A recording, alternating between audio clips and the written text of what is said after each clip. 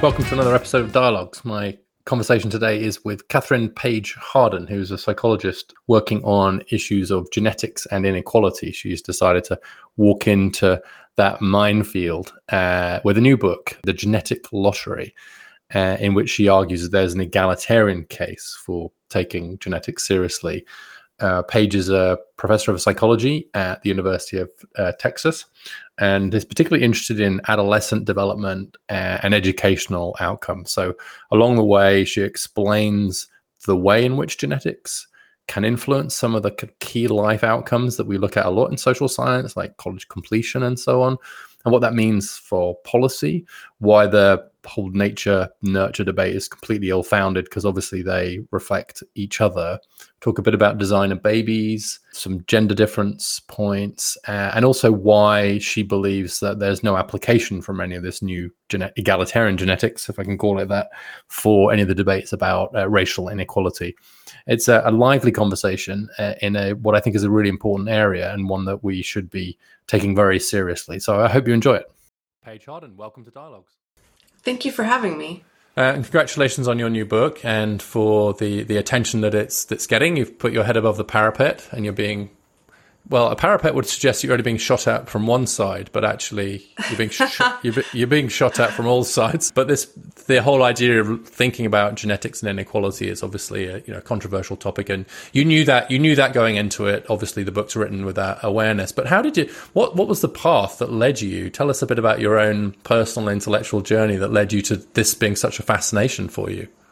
Yeah, that's such an interesting question, because it was not the, you walk down a path, but you're not quite sure where that path is leading at first. And it was not as if I originally started with the idea of writing a controversial book. That wasn't my original intention. So my graduate training is in the field of behavioral genetics, and my research is in how genetics and social context influence child development. So I'm particularly interested in my kind of home field of research on the transition from childhood to adolescence. So the emergence of substance use problems, when you start to see people's school performance really start to stabilize, their experiences going through puberty, their experiences with kind of fertility or childbearing are not. So if you do research in that area, you kind of come to an awareness that you're studying the child and adolescent roots of inequalities that then play out for the rest of the adult lifespan. So there was that, just like my primary focus of scientific research. And then my former PhD advisor, Eric Turkheimer, got a grant from the Templeton Foundation on a very modestly titled project called Genetics and Human Agency. And it was tasked with bringing together half behavioral or genetic scientists and half philosophers who mostly focused on philosophy of science, but some people who focused on distributive or retributive justice. And so we spent, 2 or 3 years in conferences with scientists and philosophers. So after this, my first meeting of this, I thought, well, I'll write a paper. I'll write a paper for a special issue for behavior genetics, which is going to be on, genetics is luck and how that's related to luck egalitarianism, Rawlsianism. And as I was drafting that paper, someone from Princeton University Press approached me and said, have you ever thought about writing a book? And I thought, well, no, I haven't. But, it would be kind of nice to have space to describe this. I'm going to have a lot of trouble fitting this into one, 8,000 word paper. And so the project sort of spiraled from there. And as you begin writing and if you spend any time kind of in public conversation, whether that be on Twitter or doing any sort of science communication, I progressively realized, how many different conversations there were happening, both on the politics side of why should we even think about equality, but also on the, what does heritability mean and what is a GWAS? And so the book ended up being my attempt to, explain how, as someone who's personally cares about social equality and who is professionally invested in understanding the effects of genetics on child development, how I see these issues kind of fitting together. I love how much philosophy there is in your book. I mean, you've obviously become a little bit of a part-time philosopher. I think you quote.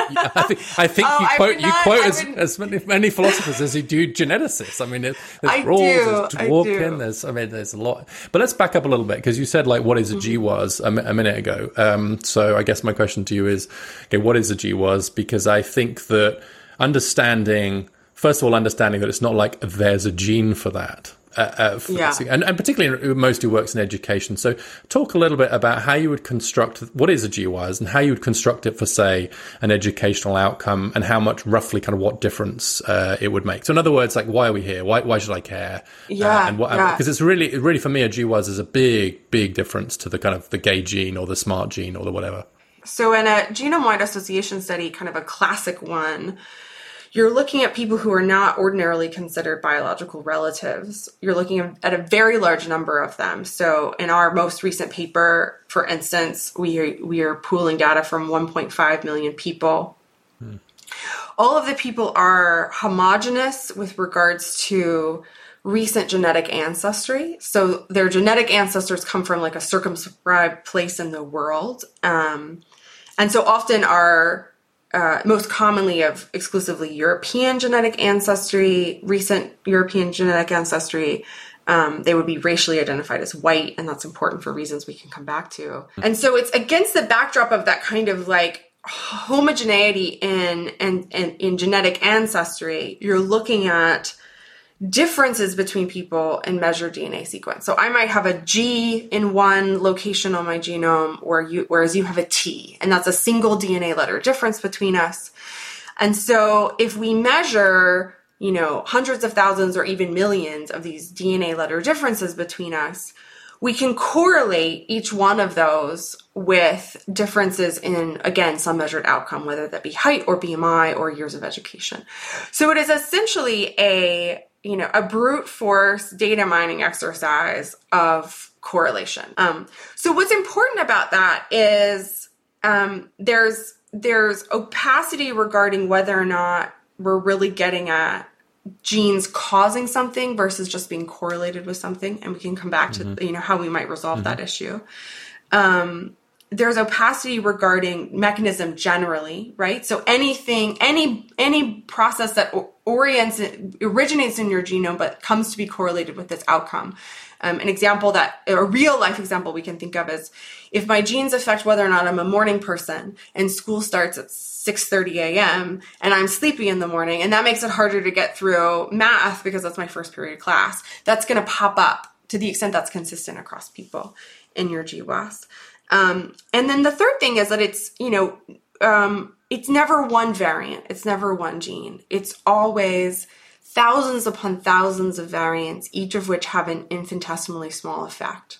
So we're not talking about genes that operate like Huntington's disease, where you have, a single variant that has a large effect.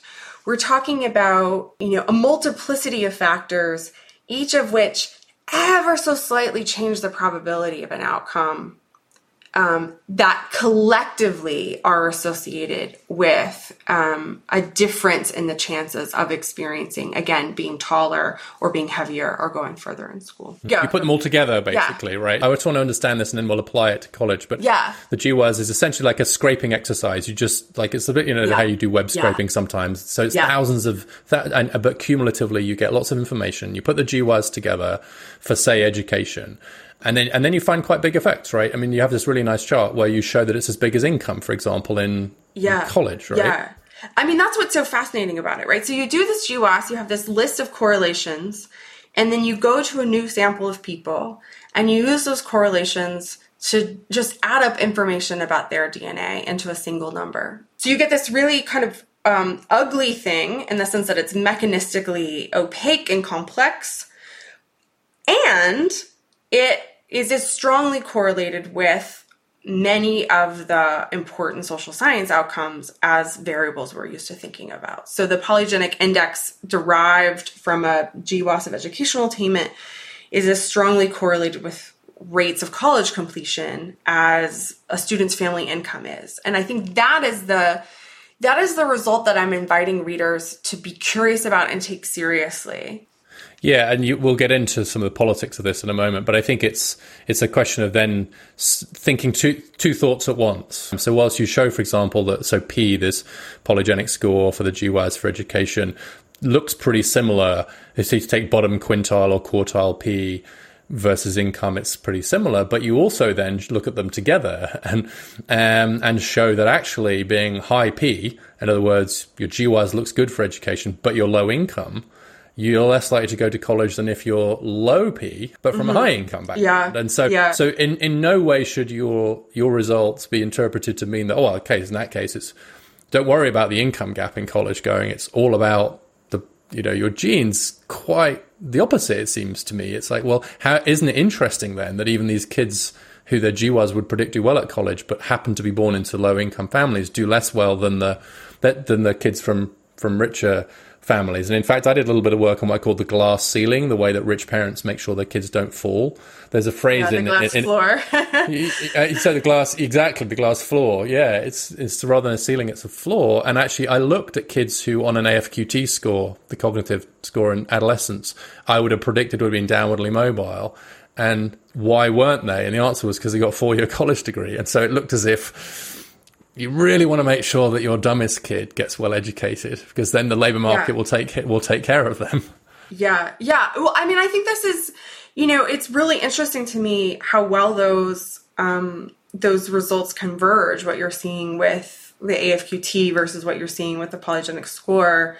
You also see very similar things with twin studies in which you don't see a lot of environmental similarity between siblings for measured IQ scores, but you certainly do for achieved levels of education. And I think in combination, it's telling you a lot about how privilege works, right? Like, what do affluent parents know they need to do to buffer their children from that downward mobility? And, they cannot necessarily substantially raise their children's AFQT score. They can by a few points, but not, hugely.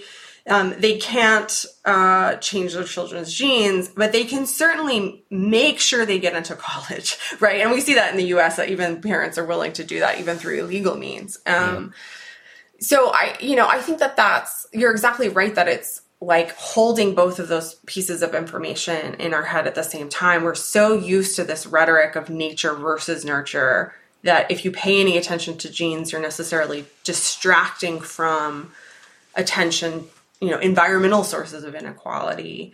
Whereas I think the research is telling us that it's both, that that both of these dimensions are happening. And we're used to thinking about this around other dimensions of inequality. I mean, I think one advantage of the kind of rise of people talking about intersectionality is this attention to, well, we can't really understand race unless we are also taking into account gender, right? The experiences of a Black woman and a Black man are different. We can't take into account income unless we're also taking into account disability status, right? Like someone who is disabled and poor experiences a different kind of combination. And I'm simply saying, not that we shouldn't be paying attention to those dimensions of inequality. Can we add the genome as another way of visualizing inequality that is obviously intersecting with the things that social scientists already care about? And I think the example you bring up of someone who has a certain, embodied privilege is one way to think about it in terms of their genome. Their experiences are going to be different depending on whether they're coming from a poor family versus a rich family. And what do we get from not the either or choice, but trying to think about adding layers of information in our understanding of why people's lives diverge? So actually the idea of adding the genome maybe to thinking about those intersections is interesting. And it actually brings me to, I guess, one of the reasons for the resistance to this kind of work.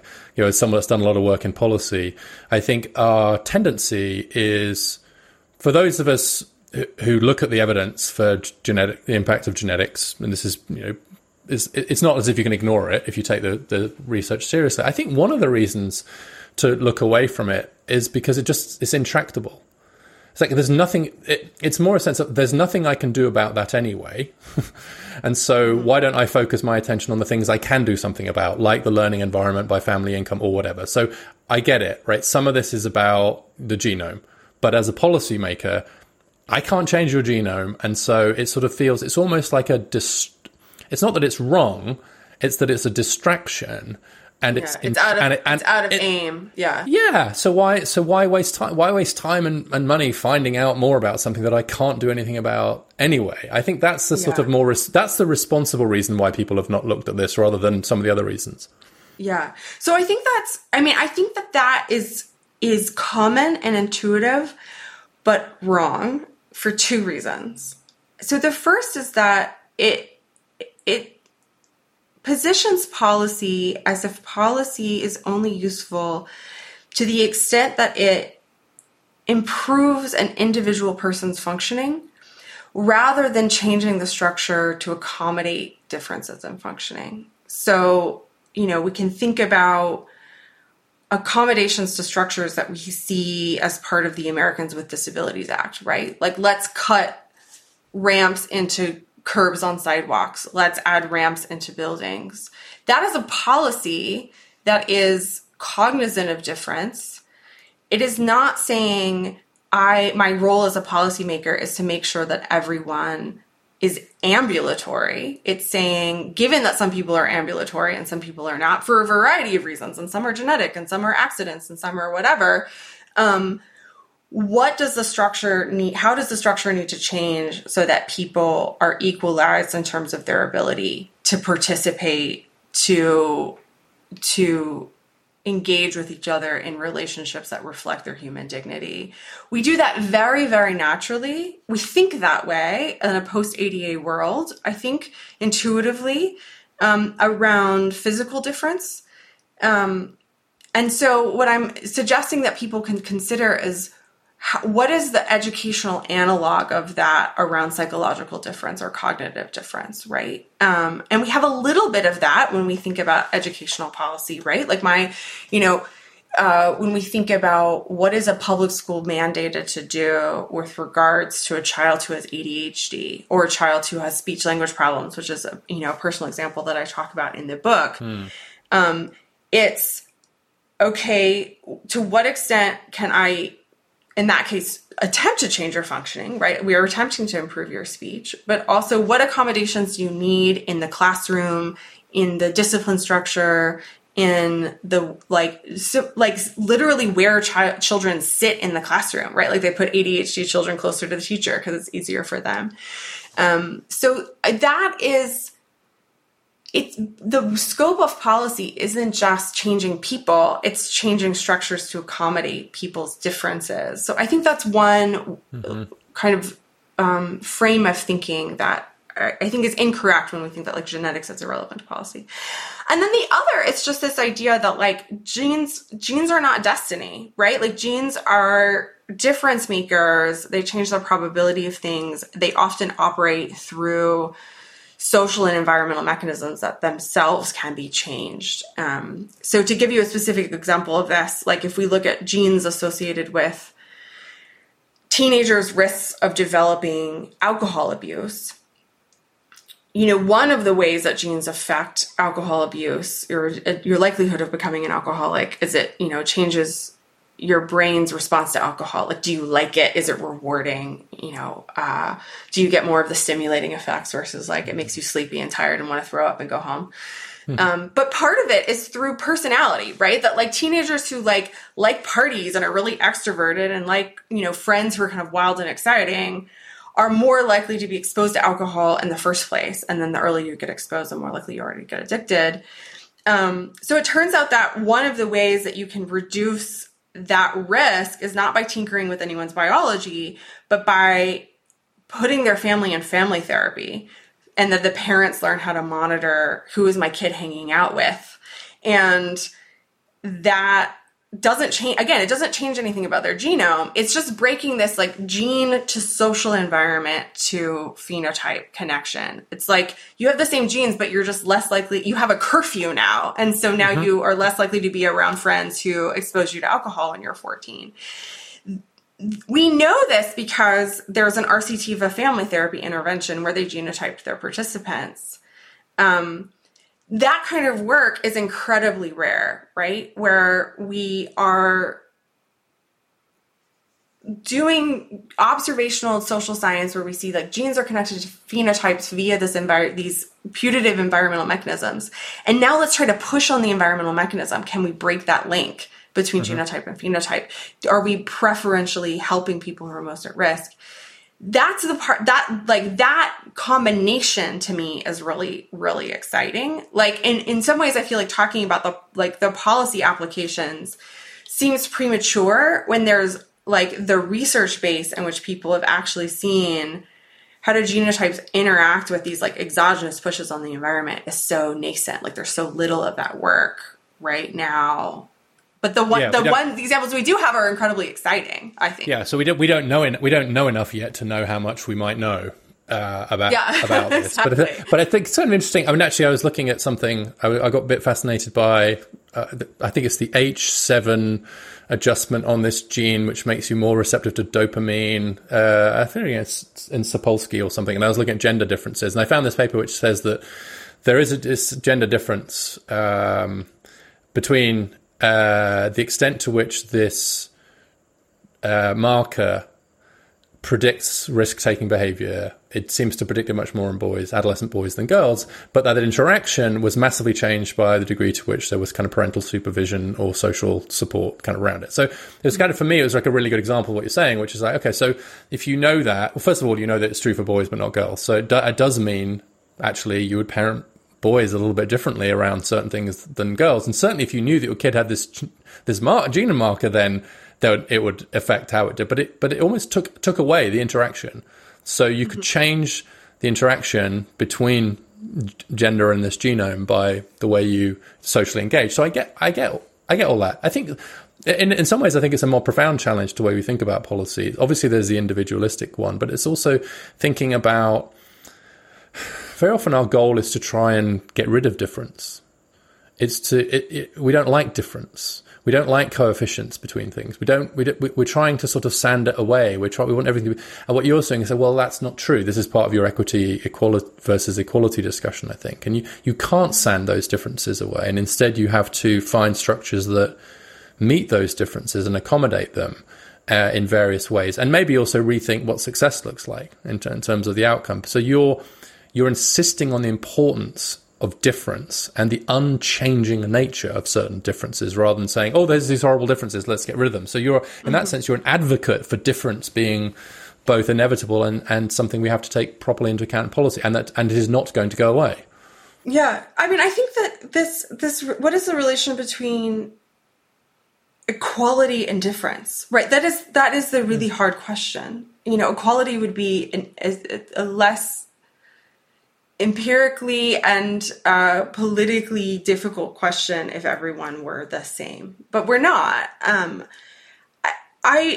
The more I think about this issue, the more I appreciate what people in the disability justice movement have brought to the conversation, because I think in many cases they have been at the forefront, whether we're talking about the deaf community or the neurodiversity community, parents advocating even for accommodations for ADHD children in school.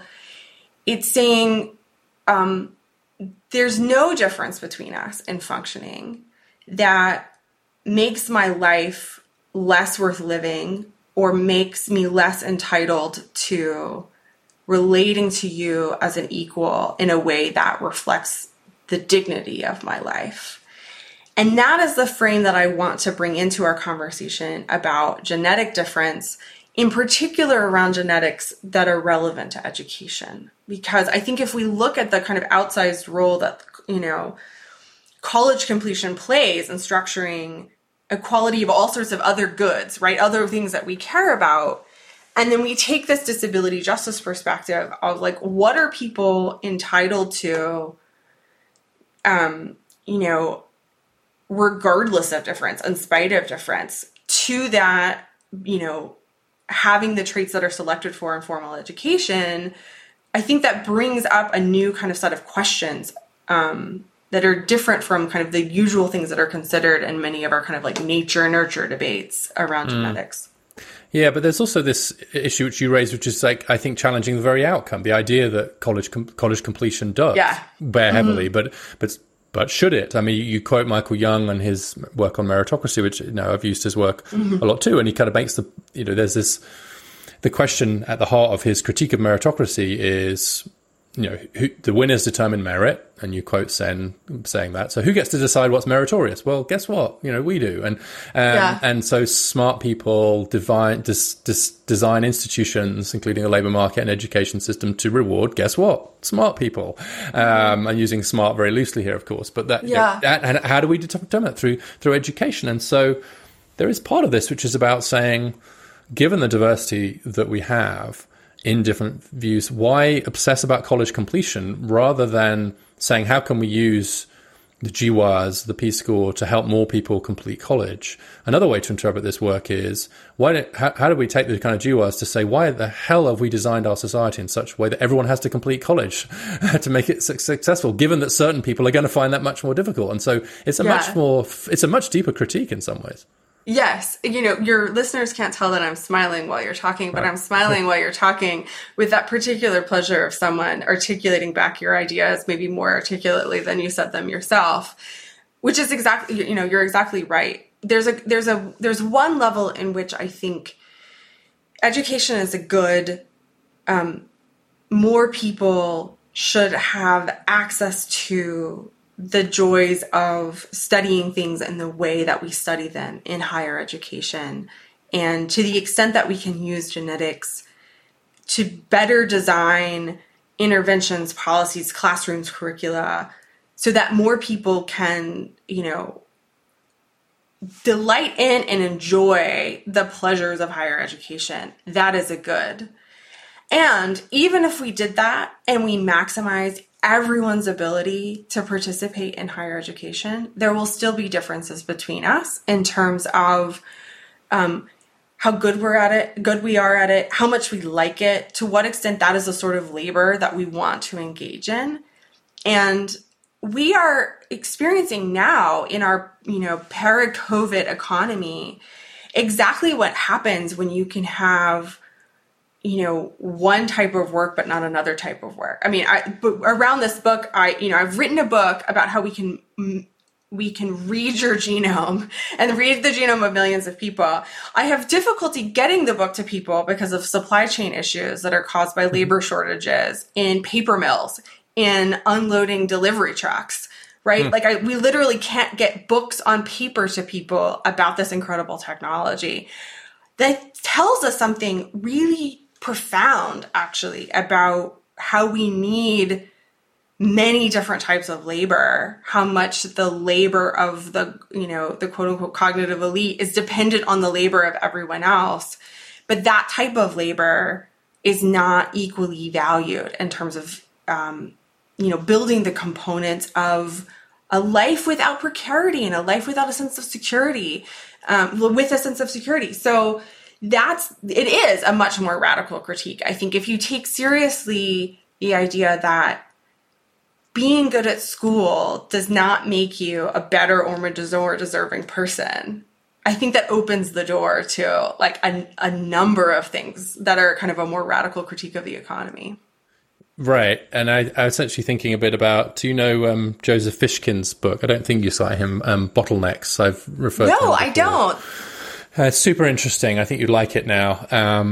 He's a philosopher. He's a lawyer, but philosopher. But he talks about opportunity pluralism, and by that, what he means is not only that there should be many pathways to some agreed upon measure of success, right, at a certain level of economic security, say, at a certain level of income, but also there needs to be a pluralism in definitions of what kind of opportunity you want to pursue, like what success looks like. And actually, I would add to that sort of pluralism around status. It seems that where I think societies probably always go wrong, and maybe our society is much better than others in this regard, is if you have too narrow a definition of what success looks like or what GWAS you need to be successful.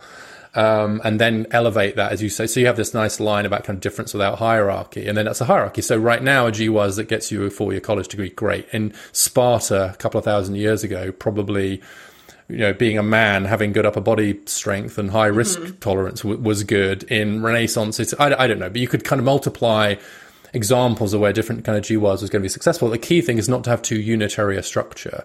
Yes. Is not to narrow it. So is to have as much diversity as possible in the kind of different GWAS combinations lead to, and not to elevate, right? So not to say, great, you're really good at fighting, you can be the leader. Oh, great, you're really clever, you can be the leader. Or great, you're really good at gardening or something. But instead to say, look, we've got lots of people who are really good at lots of different things. Yeah. Let's find a way how do we find a way not to elevate one of them above the other, right? Yeah, there, in which, I think that is the one problem, is that I could write a book in which I'm mostly talking about genetics related to education, getting through systems of formal education. And that is a book about social inequality, because so much of income and labor market outcomes, but also relationships of prestige and the sense of thinking of yourself as having a good job versus a bad job, depend on education. Whereas if it were less kind of, we stacked less on it, right? If it were less freighted with practical import, if the stakes were lower. Yeah, right. Exactly. So my son has like no disgust sensitivity, right? And I have a lot of it. So he will, he's like a cat. He's like constantly catching bugs and bringing them into the house for me. He's a 9-year-old boy. So we're at the farmer's market and he picks up a cockroach and he's holding it in his hand. He goes, "Look, Mommy, I've caught you something." And I just kind of scream and I say, "Drop it." And he drops it. And then he squishes it and he picks it back up, dead. And he goes, "It's dead now, Mommy. It's fine." And I know you're holding a dead squish cockroach. And so I was talking about this with and he's also very kind of like mechanically inclined, like he wants to know how things work. He's a taker-aparter. He's on his birthday, we asked him to make a wish and he was like, "I wish to make machines." And so my partner and I were having a conversation, like as parents do, about like, well, where is this going? Like, what job is he going to do? And I said, I feel like he would be an amazing plumber, because he does not care. Like, he doesn't freaking care about like things being gross. And he loves like taking things apart and putting them back together and fixing them. And my partner said, "Oh, but your parents would be so disappointed." And I thought that's the problem right there. There you go. Right? That there is a form of labor that would be very well suited for his temperament and his interests, and that is very secure financially and like will never be outsourced, but that we don't respect as appropriately prestigious for the child of a college professor to do. And it's that hierarchy of like prestige and status and esteem, what we think of as a dignified profession, that I think is deeply problematic about the role that higher education plays in America. Yeah, and I like the way you frame it, which is realistic in the sense of like, this is a system we've got and it's not going away, and so we should try and help people succeed within it. But at the same time, we should be trying to reduce the extent to which that system is the sort of marker and predictor of success, and the system through which success, defined that way, is replicated across generations, because then, of course, you just get all the kind of opportunity hoarding you just described. I actually always really like the fact that Arthur Brooks, who used to run AEI, who's had his own very interesting journey, he was a college dropout and then a musician and stuff. But he one of the things I really admire about him, he goes out of his way to talk at least as much about his son, who works on a farm, as he is about the ones who are at Vassar or whichever college they're at. Yeah. Right? And he posts pictures. He goes to visit his son, and his son drives him around on the combine harvester and stuff. And actually, I really admire the fact that he's doing that. And I have a son kind of similar to yours, I think, in terms of their inclinations. But it does actually bring me to a question I wanted to ask you. We'll get to race in just a moment, because we obviously can't avoid that, and you do not avoid the question of race here. But what about sex? That is pretty much missing from your book. And I thought, and I'm doing a lot of work in this space myself now. I wondered if it's just because there's only so many fronts in the culture war. Right? Yeah. It's a bit like you can't fight a 5-front war. And so did you just decide, I can't do that? Because there were a number of points where I was reading about the adolescent stuff, and because I'm reading quite a lot about this myself, and I was like, I kept saying, yeah, but there's big sex differences here. Yeah, but there's big sex differences here. Yeah, that's so, and a lot of these things too. So was that a conscious editorial choice? Or? It's not entirely. So part of it is just when we're thinking about, what we see from twin studies or GWAS studies or polygenic score studies, of educational attainment, there is not, on the genetics side, a huge sex differences story. So, the next iteration of the educational attainment, GWAS, is, I think, about to be accepted into a journal, and they do a little bit more looking at things on the X chromosome that are associated with educational attainment. But if we're looking at, if you do a sex-specific GWAS and you look at what are the genetic variants associated with going further in school for girls versus boys, those two things are very highly correlated to almost unity. So there doesn't seem to be, on the level of the genome, in terms of interaction with biological sex, a big story there. So that was part of it. Mm-hmm.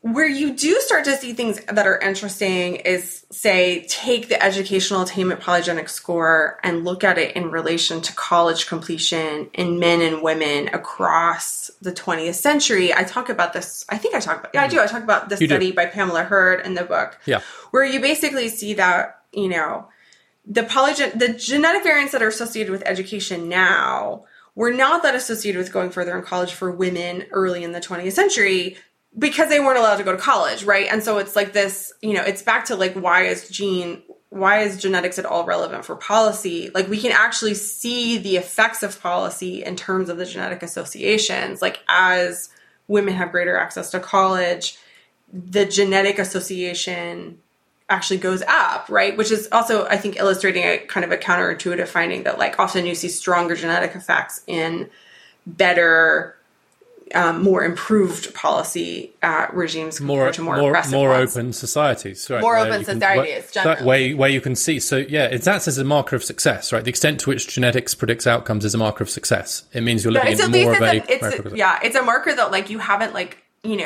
there's kind of a totalitarian leveling down, right? In which you've closed off opportunity. And so, nothing about the individual is correlated with their outcome. So in that way, we also see evidence of this in the US, that you get the highest heritability of cognitive ability in high SES families versus low SES families. I think the gender story is a lot more complicated when we're talking about non-cognitive skills, because you see bigger sex differences in personality than you do in executive function or processing speed or things like that. So when we're talking about agreeableness versus disagreeableness, and how that is related to occupational selection, I think though it's, in some ways it's a similar, I end up coming back to a similar sort of framework, which is that, many of our conversations about whether or not there are quote unquote innate or natural sex differences in the sort of personality traits that lead you into different occupations, systematizing, versus, being empathy and being interested in people.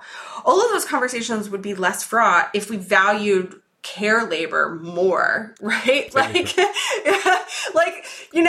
care about who's in STEM because we pay people in STEM more than we pay childcare workers. And we can't actually have STEM workers without a childcare economy, right? So let's pay childcare workers what they actually deserve in terms of their contribution to the economy. And I think a lot of our conversations about like, are men and women naturally different and like whether or not they care for other people, like a lot of the toxicity would be drained out of that conversation. Yeah, I completely agree. And it's interesting actually that there is this called the gender STEM paradox, which has been criticized, but I think holds up in the end, which is that in more gender egalitarian countries, you actually see fewer women going into STEM. And I think it may well be because the alternatives are just better paid and more respected. And so it takes some of that, the pressure off there. But one more thing on the sex differences, I'm interested in it, is in the difference of timing. So I think one of the things that gets lost a little bit here is that even if you see similar predictive power within men and within women from their Peace score, for example, for educational outcomes, I think what's missing there a little bit is the difference in the timing of the development. And so I think that's, for me, it's what's the difference between a 15-year-old girl and a 15-year-old boy, or a 16-year-old, because that's a pretty important point in the educational journey. And there I see quite big differences. So for me, it's less of, and then the boys maybe catch up, but it seems to me that I'm less interested in the overall sex differences than I am in the differences in the timing of development. Yeah. And I have an old paper on this where we look at trajectories of impulse control and sensation seeking in adolescent males and adolescent females. And basically, like, you see a huge gender difference around the ages of, between 14 and 18 in terms of impulse control and sensation seeking, which matches everything we know about, like, it matches data from non-human animals. It matches data on like timing of, prefrontal cortex to amygdala connections and how testosterone affects those. Like, it's not surprising to anyone who's ever spent time with like teenagers at all. What's interesting to me, and again, it always comes back to like, our goal is not to change like an evolved psychology of male adolescents. Our goal is to design structures that take that psychology seriously. Like when I was looking for daycares for my children, you go and you tour daycares and the administrators are always eager to tell you, like, well, this is what a 2-year-old is working on developmentally. And they want to do things on themselves. They're working on autonomy and they're working on choice. And so this is how we've structured our day. And this is how we've structured our physical environment to take those developmental needs seriously. We do not do that for teenagers at all. Like, high schools do not take the developmental needs of teenagers seriously at all, particularly male adolescents. And so we have like a crisis, I think, in young male adolescents feeling like they have structures that don't hate them, but like take their developmental needs seriously. So like you're seeing a theme here with every frame. It's like, how can we observe differences in functioning, both physical and psychological? And then how can we orient ourselves not to changing people, but changing structures so that people can succeed in them? Yes, I think that's beautifully put. So people can't see me smiling at you, but that's going straight into my book on boys and men. Let's move to race. I think largely to again put it to one side, which I think you successfully do, but it's inevitably the question that gets raised. I know you've talked a lot about this, and my summary of your view.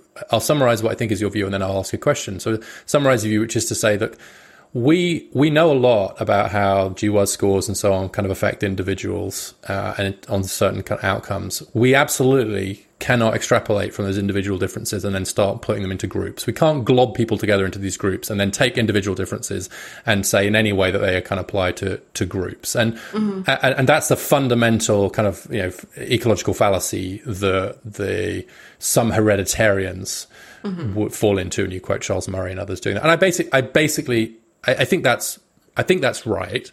So first of all, have I characterized your position correctly? And then secondly, if that's right, so yes, is that right, basically? Yeah, that is correct.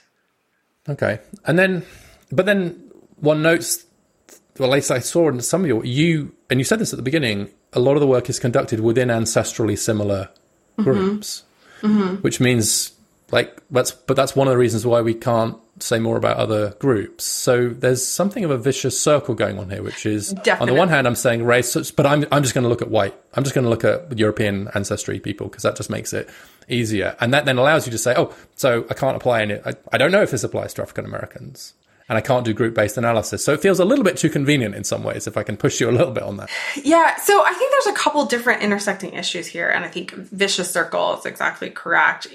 One issue is exactly what you were saying, which is that, individual differences within a group aren't informative about the nature of group differences. And this is like the classic analogy of like, you look over here in this garden, it has great soil, it has great light, it has great water. You observe that plants differ in their height because of their genetics. And then you look over here at this other garden that's been, systematically discriminated against for decades, if not centuries, poor soil, poor nutrition, poor light, and the plants are all short. And you're like, oh, well, it must be because they're genetically shorter over there. Like that doesn't make any sense at all. And it's obvious why that comparison is wrong when we're talking about plants. But people are really tempted into it when we're talking about people.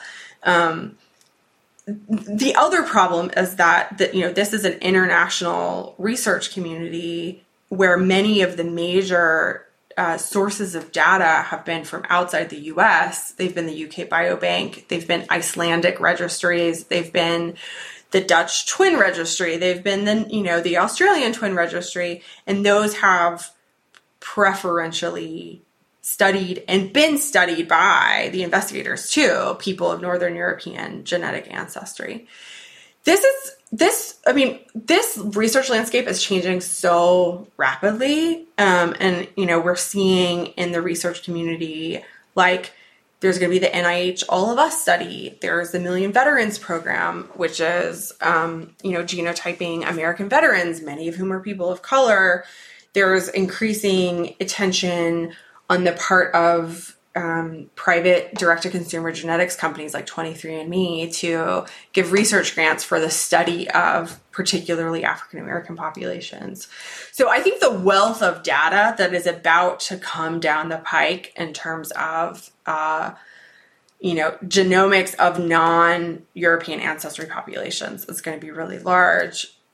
Where that is going to be, I think there's going to be a couple things that come out of that. And one of them is going to be this increasing attention towards what people call multi-ancestry, GWAS, right? Genetic analysis, in combination with using family members, which is also incredibly important if you're trying to disentangle genes from environments, because you can capitalize on this randomness of genetic inheritance within family members. And the combination of those two things, the multi-ethnic genetic analysis and the within family genetic analysis, I think are going to really transform our knowledge of which of these genes are operating via environmental processes that are contingent on like racialized social processes. So to give you an example, like, boys who are slightly disagreeable, who are white, like, don't go as far in school, but they make more money. Like boys who are slightly disagreeable and risk-taking, but who are children of color are like penalized and disciplined and like shunted both out of the labor market and education. So you can have like, a genome to personality thing that's operating very consistently across populations. But then there are these racialized social processes that are operating differently. So I think we're going to see a lot more work like that, which is like, to what extent, again, like this is an intersectional perspective, like to what extent is there like, there's your genome affecting your brain, but then your brain is in a body that has a skin color and that has a phenotype that's responded to in this racialized environment. How is that playing out differently? I think we're going to see a lot more work moving in that direction. Yeah, I think that's super interesting. And I suspect also as where's the question, as samples get bigger, you can start to see more differences kind of within big populations as well. I'm thinking about a paper that Caroline Hoxby, who's a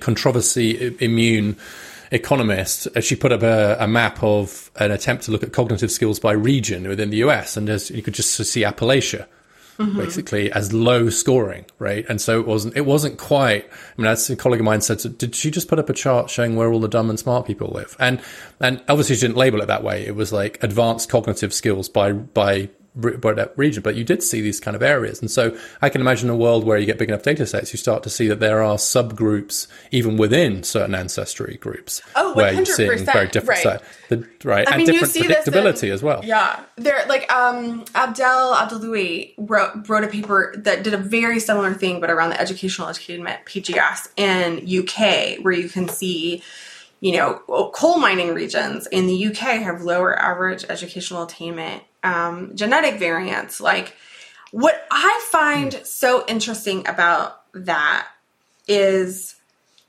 there are people who really embrace this leaving, striving, rising narrative around meritocracy, which necessarily in our economies involves migration. But then when they see, if there are leavers, there are also stayers. If there's migration, there's necessarily selective migration, and then a residue of that, then it feels like defaming in some way of people. But they're two sides of the same coin, right? Like, we can't have a narrative of we can't have an entire rhetoric around like leaving and striving if we're not paying attention to like who's not leaving and who is remaining in areas. So in some ways I like that type of work because I think it shows up the kind of pernicious underbelly of a lot of our like meritocracy narratives. Yes, I agree. And I'm actually put in mind of some of the work around sort of so-called kind of model minorities and stuff on immigration, right? I don't know if anyone's looked at this, but and I've written a bit about this, my view, comparing immigrants to a kind of racial category within an indigenous population is just a colossal error because immigrants are self-selected. And I've always thought they were self-selected on all kinds of grounds. They're willing to go further. They're more motivated for their kids. They're more risk, whatever. But I'm also now thinking there's almost certainly going to be some genomic differences too, right? Between the people who take the risks and the journeys of, say, becoming, leaving Mexico or China or something to come to the US, and those who choose not to do that. And so there's probably some.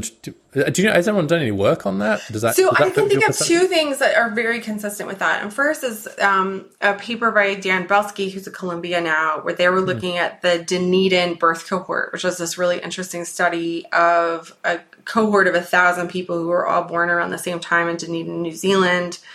And they looked at an earlier generation of the educational attainment polygenic score in relation to who left New Zealand. And you see higher basically EAPGS predicts leaving.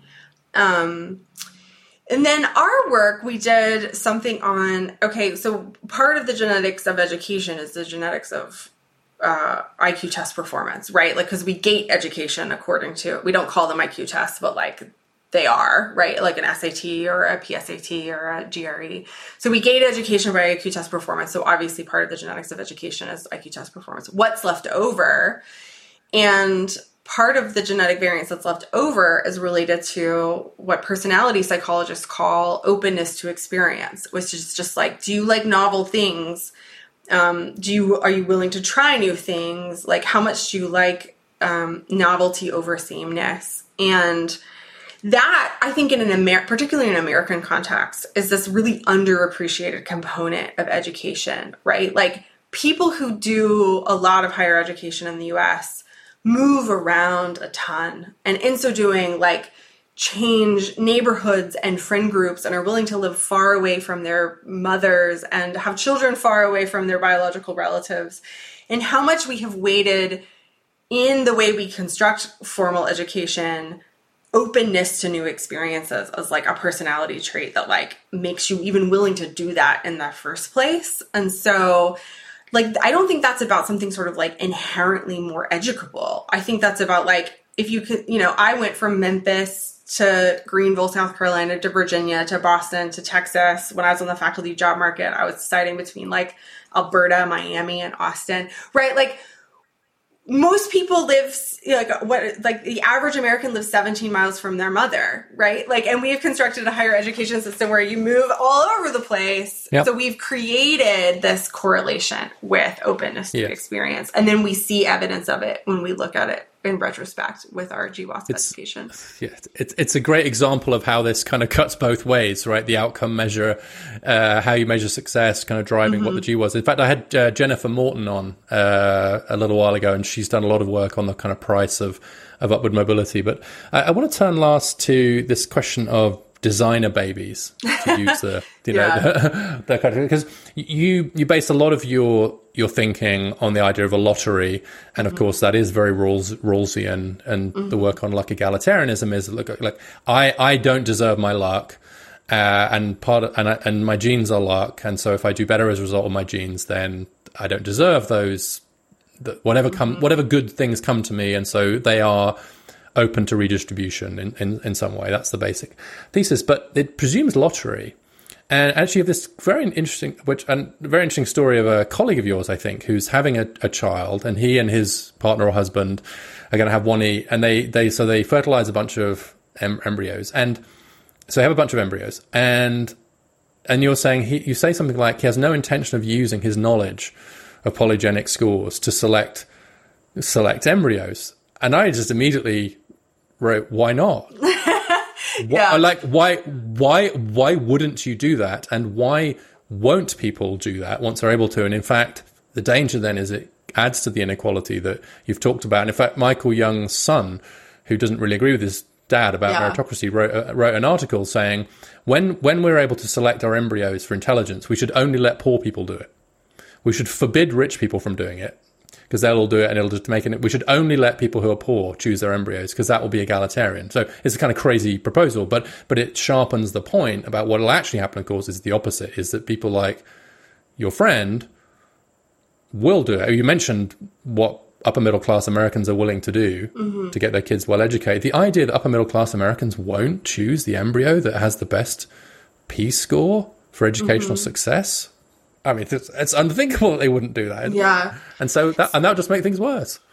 So, gosh, there's so many different considerations going on here. And you're right that my book, especially because I wrote the bulk of my book in 2019, and I knew that what is happening with pre-implantation embryo selection and diagnosis is moving so quickly that the book is really focused on genetic differences that arise by chance versus choice, which I think will be the vast bulk of genetic differences for people for a long time to come. And I think it's important to remember that even when you're selecting embryos, for most people, they're selecting embryos amongst what's already happened with their natural lottery, right? So it's like, they create 8 embryos, and then they select one of them, but you're selecting within family. It's like, you have 8 Powerball draws and you pick the best one, but you're not designing which numbers you get, which is a slightly different thing, right? So sure, yeah. But you also you do show that siblings can vary as much as each other as 2 random strangers. So these two embryos are going to have. So I've got 8 embryos. I've got a lot of genetic variation. Yeah, you have a lot of genetic variation to pick from. So, in this conversation, a couple things I feel like get lost. Which on the one hand, you're not selecting. We have to remember the massive polygenicity here. There's no such thing as selecting for intelligence or selecting for educational attainment without also selecting for any number of other things that are correlated with that in potentially like undesirable or off-target ways. So, we write in our paper, we find in our paper on the genetics of non-cognitive skills that, genes associated with going further in education above and beyond cognitive ability are also associated with elevated risk of autism, schizophrenia, and bipolar disorder. So if we're talking about, well, obviously you would select, for education, obviously you would select against schizophrenia. Well, what do you do about the fact that there's a non-trivial number of genetic variants that work in both of those directions? So I think, when we're talking about complex behavioral traits, the magnitude of benefit that you would get for selecting within families relative to picking an embryo at random, combined with the risk for off-target selection effects for things that most parents won't select for, such as like a risk for serious mental illness, I think makes it makes the calculation a lot more difficult. Like, setting aside any of the other objections that people might have, which are considerable, like, and, you know, you as a parent have decided this is what you want to do, I don't actually think it's like a clear-cut choice because of this massive polygenicity and because of the complex web of genetic correlations. So you're saying it's going to be hard, and so that's, well, for now. But of course, the better you get at your job, then the easier it'll get. But also, I think that, and of course, there's a lot of work going on in this space, as you know, to try and get ahead of this ethically. Because, I mean, like, an example would be SAT prep doesn't work. Yeah. Basically, but people still have a market for it. Yeah, right. Massive, right? And so it doesn't matter how many studies you can keep telling people. No, it's totally true. I mean, like, I think, like, if you can sell rich parents lots of things that they think, you know, that like aren't actually scientifically effective. I think the other consideration that often gets really lost in these conversations, that's really salient to me. It's really salient to me because I live in Texas, I think. And, you know, we have had, you know, I live in a place where you can't legally get an abortion after 6 weeks of pregnancy. The subject of abortion is so fraught that, like, when I was pregnant, my own OB-GYN brought up the idea of, you know, chromosomal testing for a fetus with great gingerness and trepidation. Like, you don't have to do this, and don't get offended that I'm suggesting it, but, you know, you could. So I feel like intuitively that's made me a little bit skeptical of these claims that everyone is going to like everyone is going to run off and like do IVF for the sake of pre-implantation embryonic screening.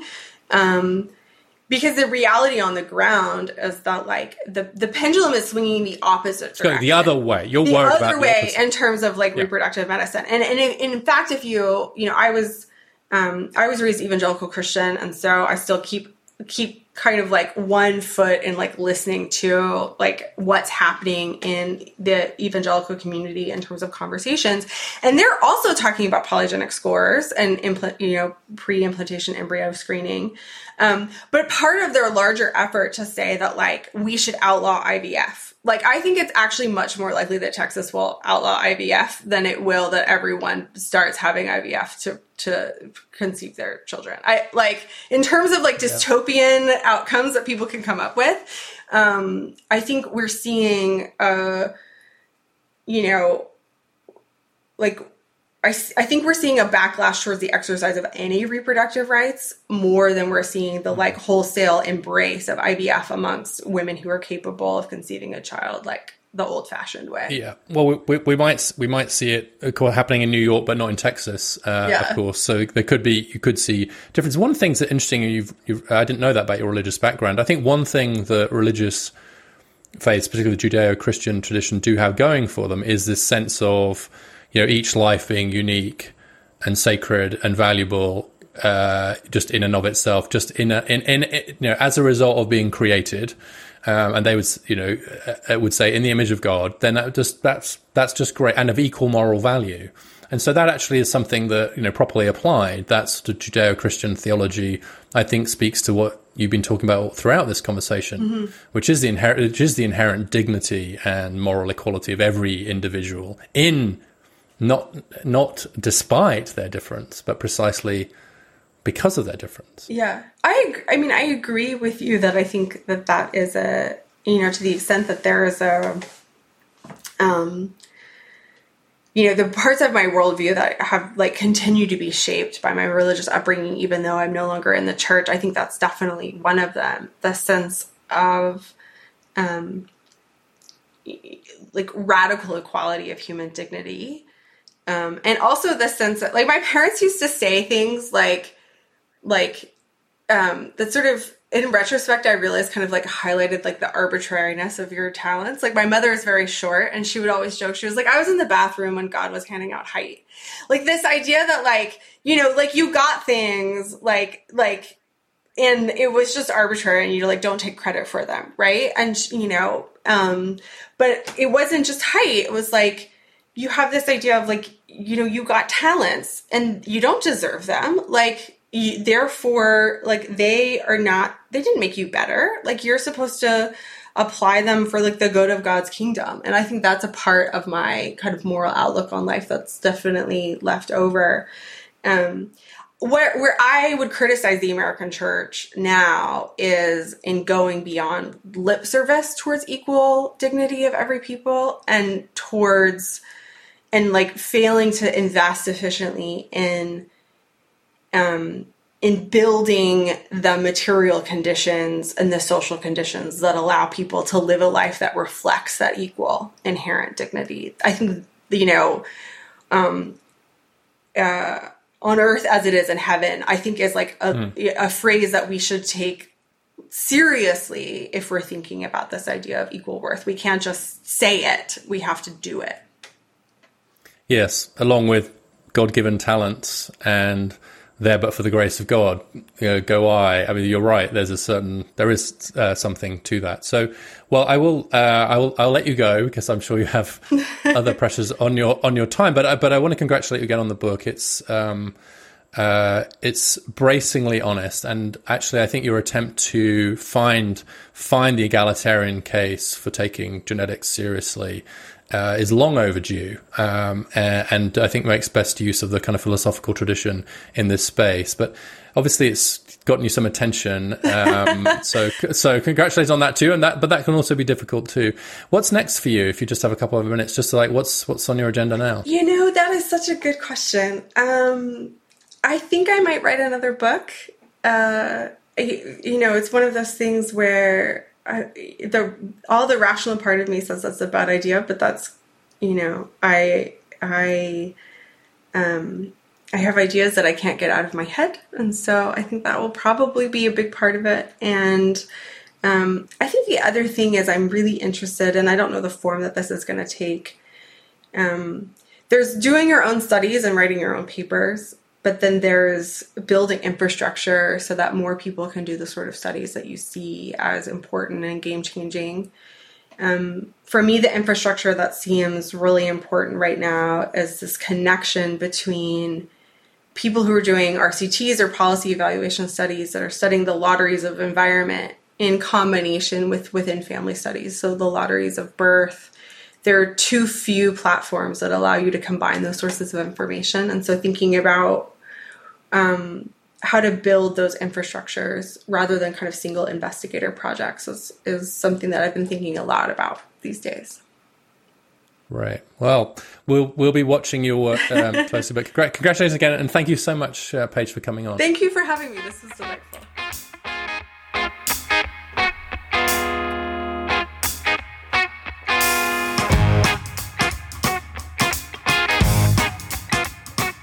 Thanks for listening to Dialogues. I hope you enjoyed that conversation. And if you did, please take a moment to follow, like, rate, and share the podcast in all the usual places. And send me your thoughts and ideas, including for future guests, to dialoguespod@gmail.com. That's dialoguespod@gmail.com. I'll see you next time.